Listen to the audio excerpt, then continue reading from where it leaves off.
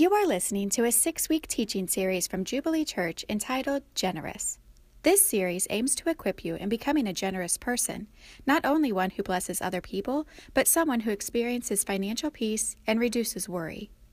If you would like more information about Jubilee Church, please visit our website at jubileestl.org. We're in this series called Generous, not just to learn how to give away money, because everybody in America knows how to give. We've all been inspired or guilted into giving something. So this isn't about how to do something. This is how to be something. And the big idea for us at Jubilee Church is we want to be like Jesus. And so in being generous, we're really aspiring to be like Him. No one has been a bigger giver than Jesus. And so as we approach Him, the more we approach Him, the more we become like Him, the more we're going to be generous. So we're very interested in becoming generous. And the promise that was made at the very beginning of this series is if you walk down this path, of generosity, you will not only give away more money and bless more people, but you'll have more joy and you'll have more peace. As hard as that is to imagine, if you go down this path, joy and peace go up, lifestyle may go down, but it's true nonetheless. And so the first week we talked about it needing to be a priority. And a few of us realize that in order for generosity to be a priority, we're going to have to flip our list. Because if we're honest, at the top of our list is ourselves, and at the bottom is God and others. He gets the leftovers, we get the first overs. And so we have to flip that list. But in doing that, that strikes fear in our hearts, because it's kind of like, well, hey, what am I going to eat? What am I going to go to school? And what about this? What about that? So Jesus addressed that. He addressed some barriers that we have to being generous. That in our heads we want to be generous, but our hearts, there's something in our hearts that won't let us write the check. And so Jesus says He helps us with that, especially with worry. He says our devotion is connected to our worry. That what we worry about is what we are devoted to the most. And so one of the ways that you get rid of worry is you shift your devotion. Shift your devotion from stuff and what you're going to eat that day to shift it to me and seeking me first. And if you do that, hey, I'm going to take care of you, and regardless of your personality, you're going to be carefree as a bird. It's going to increase the peace in your life. And so that was kind of the first part of the first three messages were about what it means to our lives. And then we shifted to what it means to the lives of others. And we talked about like the feeding of the 5,000, if we're willing to let go of what we have, God will multiply it and spiritually bless the city. That what we keep is all that we have, but what we give to God, God multiplies. And today in this final message, I want to talk about extravagant giving. I'm going to talk about extravagant giving. Practically speaking, you won't do this all the time, because almost by definition you can't. But if you never do it, there's a depth of relationship and there's a depth of worship of Jesus that will be missing. And as your pastor, I don't want that to be missing. So we're going to talk about extravagant giving. What is extravagant? Extravagant means excessive, lacking restraint, more than usual. So extravagant giving is this: excessive, lacking restraint, more than usual. Let me show you a few gifts that you may or may not consider extravagant. Okay, so this is the Statue of Liberty. How many know that the Americans didn't build this? You knew that, right? Okay, you went to history. So the French, this was a gift back in the 1800s. They gave it to us. Now, if I was in the room, can we do friendship bracelets? Do we have to build $250 million worth of copper and send it across the ocean? How many here think that's an extravagant gift to give a friend? Yeah. If you're not raising your hand, I want to be your friend. But it's extravagant. I guess it depends on the value of the relationship. How about this gift? You may not know this was a gift. Did you know the Taj Mahal was a gift in the 1600s from a husband to a wife? Wives are pretty nice gift. I'm waiting for my flowers, but Now, it may change your mind. This is a tomb. And so, in that culture in the 1600s, that was a positive thing. If you buy your wife a tomb today, it's probably not a thing to go with flowers. Anyway, you guys are missing the point. I guess I'm missing the point. I'm helping you miss the point. Is this guy he hires 20,000 men, and they build this for 17 years. How many think that's extravagant? Depends on the value of your wife. Husbands, I gave you one. You missed it. Now, here we read a story about a woman. And this woman took a bottle of very expensive perfume, probably the size of a soda can, and she broke it over the head of Jesus. Now, this is extravagant on a couple levels. How many here have walked by someone who is wearing too much cologne? And by two, I mean one or two is probably enough. But if you get into like the 4 or the 5 category, you're going to smell like a junior high school boy locker room. And so it's going to be, instead of taking showers, we'll just bathe ourselves in Axe body wash. And so this was about the size of a soda can, so about 11, 12 ounces poured upon the head and the feet of Jesus. Think about the fragrance, not just in that room, but just extravagant, excessive. But it's not, the real story here is the value. The value we learn is 300 denarii. A denarii is worth about a workman day's wage.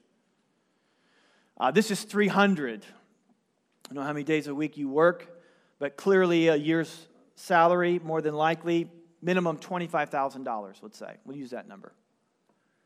$25,000, probably a family heirloom that's been passed generation after generation after generation. Now, some would take this kind of perfume and anoint a king's head. Not the feet, but just a little bit on the head. She takes an entire bottle, breaks it, pours it over his head, the head of a carpenter turned itinerant preacher, over his head, on his feet. Not even on a king's feet would you put this stuff, it's so expensive. But on the feet of Jesus, she puts it. Was that extravagant? It depends upon the value you put on Jesus. And here's the big idea this morning. True belief responds to the true worth of Jesus. True belief responds to the true worth of Jesus. If you believe that God has given extravagantly to you, you will give extravagantly to Him. If you believe that God has given extravagantly to you, you will give extravagantly to Him. Now, one of the things you need to know about some of the most profound lessons that Jesus will teach you is that He uses the weak things to shame the strong. He uses the foolish things of the world to shame the wise. And I bring that up because if you're not consistently humbling yourself, God will either A, allow you to miss out on some pretty big time benefit, or B, He will humble you. And sometimes to get you on your knees, He will punch you in the gut. And today, I'm giving you a warning. I'm being nice here, so don't get defensive. Today, if you've not humbled yourself, today will be a punch in the gut. Because here's who's going to teach us about the value and worth of Jesus. We're not going to learn this from the guy who knows all of his verses and can teach the verses, who went to school, who raised his family well, whose kids go to all the right schools, who know the rules, who follow the rules. We are going to learn from a Middle Eastern prostitute named Mary. She is going to teach us this morning about the value, about the true worth of Jesus. So this is how the story goes. One of the Pharisees, that is the religious guys, asked him, that is Jesus, to eat with him. And he went into the Pharisee's house and took his place at the table. And behold, a woman of the city. Now, that does not mean she likes urban areas, okay? So she's a woman of the city is code for she sleeps around. She's an adulterer. She's a prostitute. She's a woman of the city who was a sinner. When she learned that he, that is Jesus, reclining at the table of the Pharisee's house, she brought an alabaster flask of ointment. Now, you need to imagine with me this a Middle Eastern woman in a very small town, very religious, highly conservative, and she was a notoriously sinful woman, a notoriously promiscuous woman, unclean, degraded, defiled.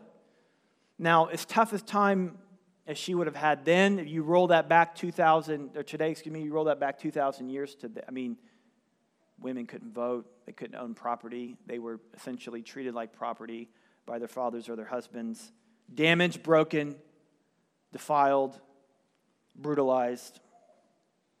And check this out. She enters the house of a group of Pharisees talking theology who would have sought to condemn her, shame her, reject her, if not stone her. The degree of the reputation of the Pharisees was only outmatched of the reputation of Jesus to love and accept this woman. That alone is like an amazing story. That she, just full of, I can't imagine how nervous she would have been and how scared she would have been. And I'm sure Jesus will accept me, but if I don't.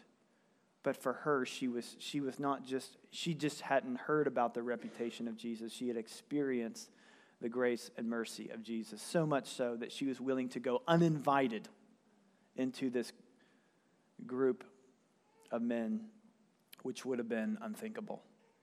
So standing behind him at his feet, she just begins to weep, and she began to wet his feet with her tears and wipe them with her hair, with the hair of her head, and kissed his feet and anointed them with ointment.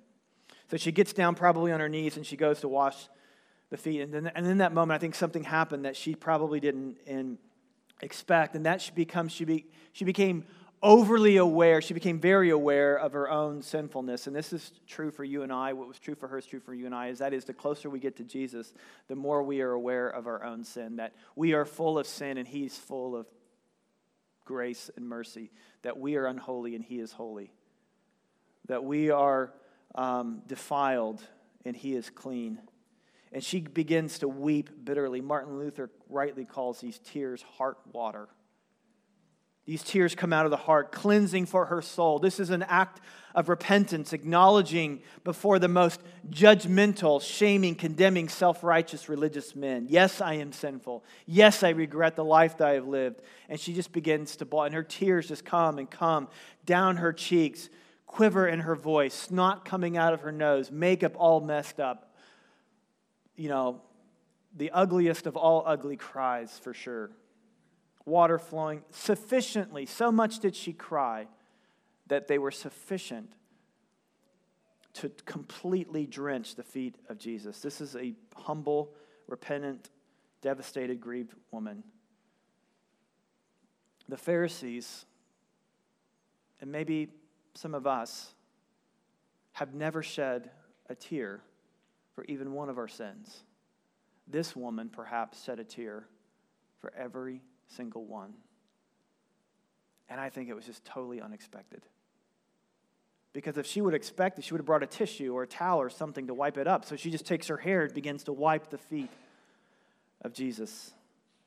True belief responds to the true worth of Jesus. Story continues. Now the Pharisees who had invited him saw this, said to himself. So Simon the Pharisee said to himself, okay, this is an internal thought.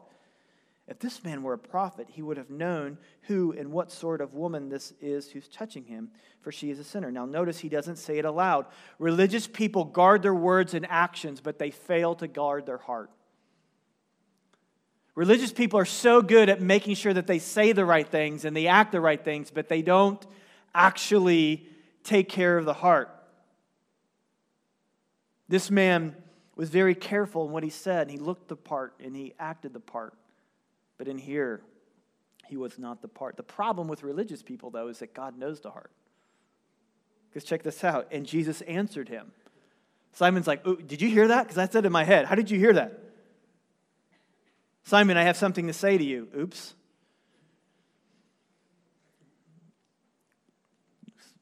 I guess if you have something to say it, teacher. So he tells him a story, and this is a story. A certain moneylender had two debtors. One owed 500 denarii and the other 50. He's keeping it simple, just round numbers. When they could not pay, he canceled the debt of both of them. Now, which one of them will love more? Simon answered, well, I suppose the one who canceled the larger debt, he said to him. And Jesus says, you have judged rightly. So Jesus is just like teaching him kindergarten spirituality. Okay, Simon, one owes 50, one owes 500, both canceled. Which is better? The one with the extra zero. You got it. What's the point? Simon thought he only had a little debt, and this woman had a great debt. Because of that, Jesus is saying to him, you don't think that I've done much for you, so you don't love very much. This woman is aware of what I've done for her, so she loves much, because true belief responds to the true worth of Jesus. Let me ask you a question. What do you owe God? Like if God was to send you a bill, he's not going to. But let's say he did. At the end of every month. He sent you a bill for everything that you did that you weren't supposed to do, and he sent you a bill for everything that you were supposed to do that you didn't do. What would that bill look like?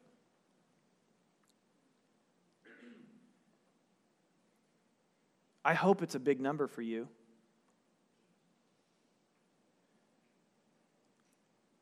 Some of you say, okay, I'm going to do better. I'm going to get out of here. I'm going to do the best I possibly can. Here's the problem. The best you're still not going to be perfect. But even if you were perfect, come on, we can imagine. Just you and I. Let's just imagine that you were able to be perfect. What are you going to do about the debt you already owe? Because even if you're perfect, you're only doing what you're supposed to be doing. Jesus says, God has come to forgive your debt. And Jesus is the means by which our debts are paid. Jesus is ultimately going to go to the cross. He's going to be killed. He's going to be buried. And then he's going to rise up on Easter Sunday. This is what we're going to celebrate next week. In 7 days, we are going to celebrate the resurrected Savior who paid the debts for our sins. And here's, on a side note, here's what I think you should do. I don't know where the flyers are, if they're in your bulletin or out there. But you should grab as many of those you can, and you should invite as many people, because you know what people think about the debt that they have, or what spirituality is all about? And maybe some of you may think this, because every religion tells you that you should pay your debt to God. You should go to purgatory and suffer. You should reincarnate multiple lifetimes and suffer and pay and go to Mecca and do these things. Christianity says that Jesus pays your debt. And this woman got it. This guy who knew all his verses did not. Nothing wrong with knowing all your verses, by the way. It's not the point of the message. Let me ask you a question. Do you get what Jesus has done for you? Not up here. Not just up here, I should say. Do you get that here? True belief responds to the true worth of Jesus. So Jesus continues, and turning toward the woman, he's looking at the woman, but he's getting ready to talk to Simon. He says, Simon, do you see this woman? I want to say to you, same thing. Do you see this woman? Do you see her passion? Do you see her love? Do you see the value that she puts on Jesus? Is it extravagant? Is it excessive? Many thought so. Jesus continued, I entered your house. You gave me no water for my feet. So he's saying, look, you didn't even show me common courtesy. I mean, the way that dinners worked is you didn't sit at a chair, but you leaned in on one arm and everybody's foot went to the outside, and their feet were, they were gross. So it was common courtesy to your guests, but it was common courtesy to all your guests that the feet would be washed either by you or by a servant, or at least a self-serve option. He did none of that. But she wiped my feet with her hair. You gave me no kiss, which was common, formal greeting, but from the time I came in, she has not ceased to kiss my feet. You did not anoint my head with oil, but she has anointed my feet with ointment. Simon, you may think you know up here, but you don't know right here. She is a worshiper, you are not. She loves, you don't. She repents, you won't. She serves, you don't. She gives generously, you don't give it all. You know all the verses, but you have nothing to teach her. She has everything to teach you. Therefore, I tell you, her sins, which are many. Here's the good news, guys. We do not have to hide from the fact that our sins are many. It's okay. To whistle to work tomorrow, you don't have to try to stuff it down. In fact, to do that is what the Pharisee did. The Pharisee tried to present himself as having it all together. This woman just went ugly with it. And I don't have it all together. And she was met with the grace and mercy of God. And she whistled to work the next day. Her sins, which are many, are forgiven, for she loved much, but he who is forgiven little loves little. Have you been forgiven a little or a lot? How do you know? How do you know that you've experienced that? Well, let me ask you a question. Who do you want to be in this story?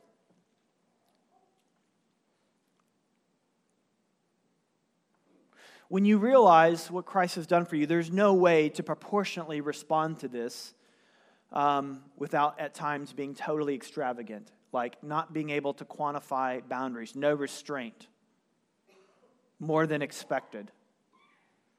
You break the bottle and you pour every drop. And it's not crazy. Mary here seemed crazy. At first to us maybe seemed crazy, certainly to the religious guys and to his disciples that we'll read about here in a second. Thought she was crazy, but not Jesus. How do you get there? How do you get to this place? Well, number one, we need to understand that extravagance requires humility.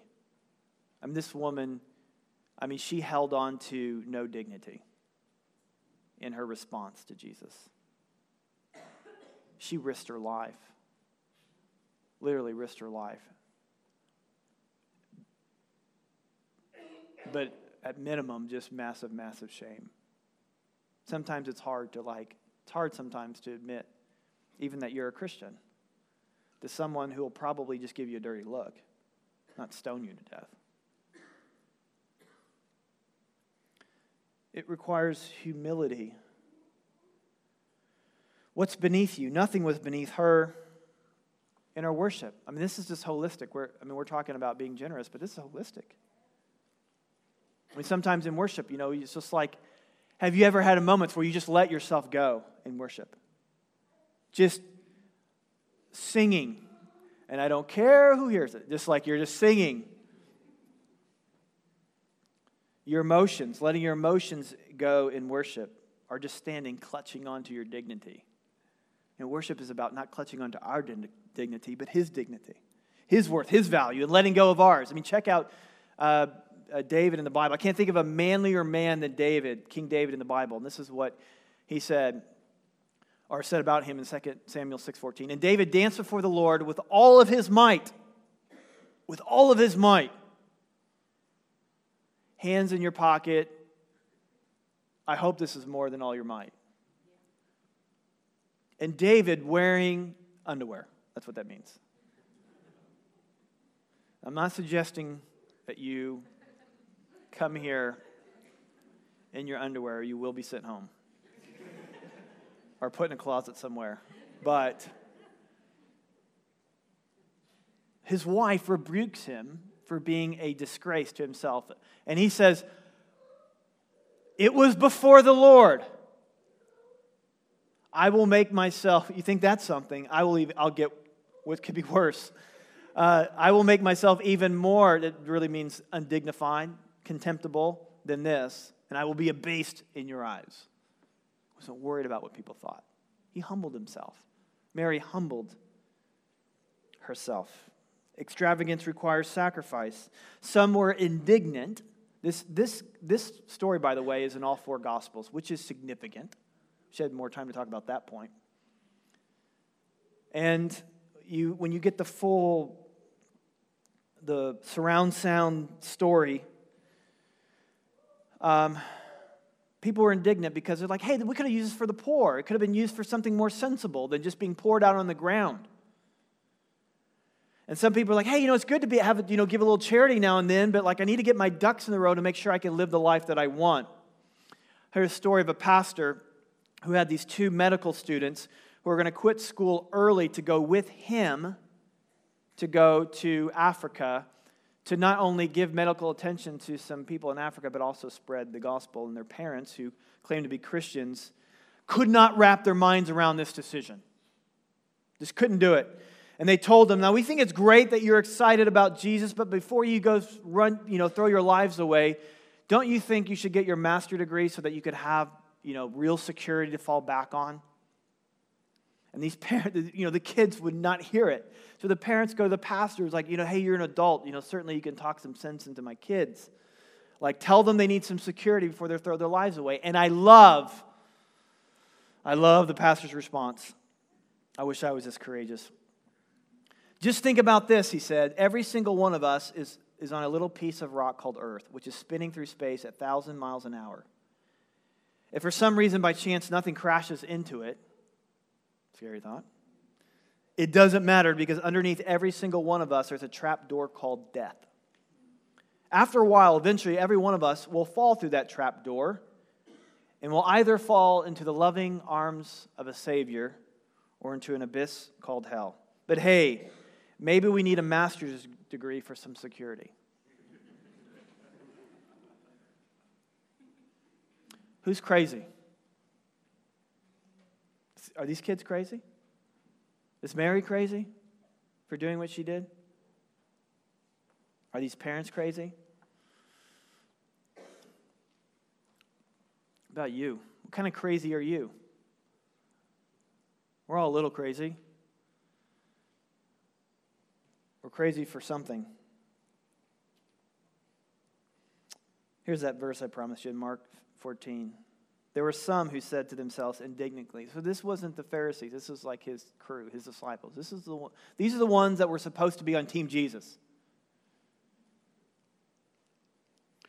"Why was this ointment wasted like that?" Sensible talk. "For this ointment could have been sold for more than 300 denarii and given to the poor." And they scolded her. Don't give like that. That's crazy. Be smart. Be sensible. You got your own problems to worry about. But Jesus said, "Leave her alone. Why do you trouble her?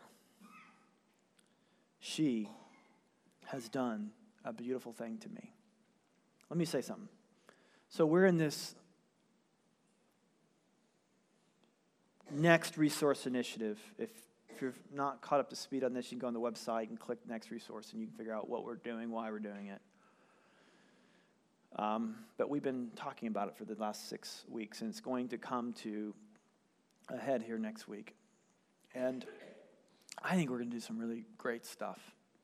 We've had a great 20-year run as a church, and there's so much more. And I just think of all the people that we can reach, the lives that can be transformed, that will be transformed. But neither myself or the greatest orator on the planet Earth could cast enough vision for what the mission that we have in front of us more compelling than you having a face-to-face encounter with the living God and seeing his worth. Because Jesus says, hey, you'll always have the poor. You'll always have mission. This giving to the mission is beside the point in a way, because it's all about me. It doesn't matter that it's poured out on the ground. It doesn't matter that you think it's a waste, because it points to the value of me. You see, at Jubilee Church, we want to be disciples like Mary, who see the value of Jesus, who understand the grace of God, who don't get caught up in legalism and finger-pointing and insecurity and defense. We want to be free people, free to love, free to care, free to serve, free to give our life away. We want to be like Mary, and we want to reach people like Mary, who are broken, who are abused, who are denigrated, who are looked down upon, who are spit upon, who are kicked. You think we'll reach those kind of people by being those who cross our T's and dot our I's and little good church boys and girls and do what we're supposed to do? Or might we reach them by being perhaps a little undignified, a little excessive, a little extravagant in how we respond to what God has done? You see, Jesus said this. Jesus says, if you lift me up, like if you, with your life, with your worship, with your hours, with your days, with your dollars, you lift me up, you make much of me, you put value on me, I will draw men and women to myself.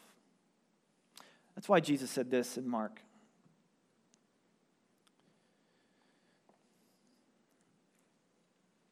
Matthew. I was hoping you wouldn't miss that. He said, the kingdom of heaven is like a treasure hidden in a field, which a man found and covered it up. Then in his joy, he goes and sells all that he has and buys that field. Let me ask you a question. When you give away all that you have to get a treasure like that, are you sacrificing?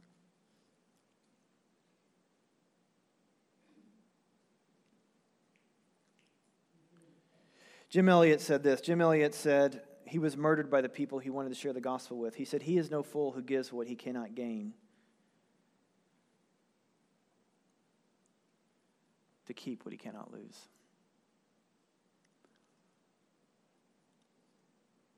That's the heart of Mary. She got a hold of the treasure, and that's the thing. God wants to give something to you. He wants you to experience the treasure, but we'll never, ever, ever, ever, ever experience that treasure if we don't see the value of what he's done in our response to him. Jesus said, and truly I say to you, wherever the gospel is proclaimed in the whole world, what she has done will be told in memory of her. This is what Jesus is saying. Jesus, because the gospel isn't a mental assent to some facts. I mean, I want you to know that. I want you to read your Bibles. I want you to know things. No, please do that. Please, please, please read and know all that you can possibly know. Understand the gospel. Look upon the gospel. See the gospel. But the gospel, even at that, is not a mental assent to a few facts. It's not learning to know how to play the church game. The gospel is coming face to face with the reality that your sins, that our sins, which are many, are forgiven. And that electrifying not just our minds, but electrifying our heart, like Mary, where, doing something excessive isn't really all that excessive. Therefore, wherever the gospel is preached, her story will be mentioned because she got it right. She knew the value of Jesus. And it showed up in how she let go of what she had, perhaps all she had.